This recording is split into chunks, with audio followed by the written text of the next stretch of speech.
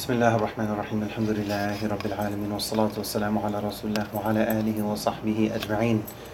Perhaps, arguably, the most commonly known, the most famous ayah from Surah Fussilat, from Surah 41 in the Quran is ayah 30, in which Allah says, إِنَّ الَّذِينَ قَالُوا رَبُّنَا اللَّهُ ثُمَّ اسْتَقَامُوا.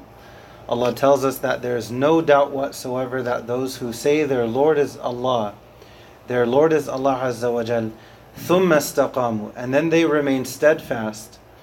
And in reality, that's the key. There's no doubt the statement is very important, without question. But the statement itself also has conditions.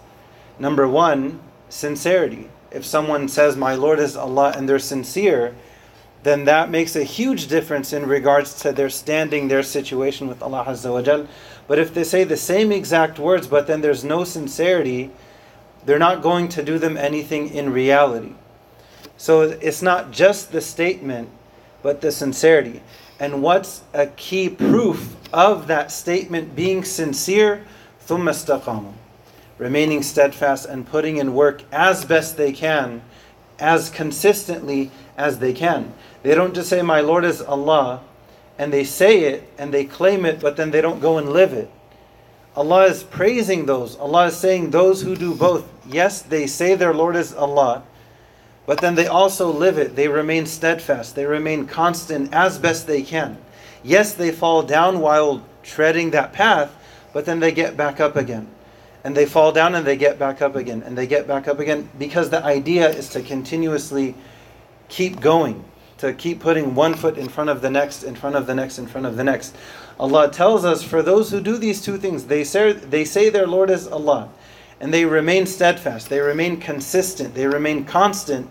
Allah says for them, at the time of their death, when their soul is leaving their body, there are angels there comforting them, making them feel better. Don't worry about anything. You have nothing to fear, nothing to feel, any anxiety about. Don't feel anxious about anything.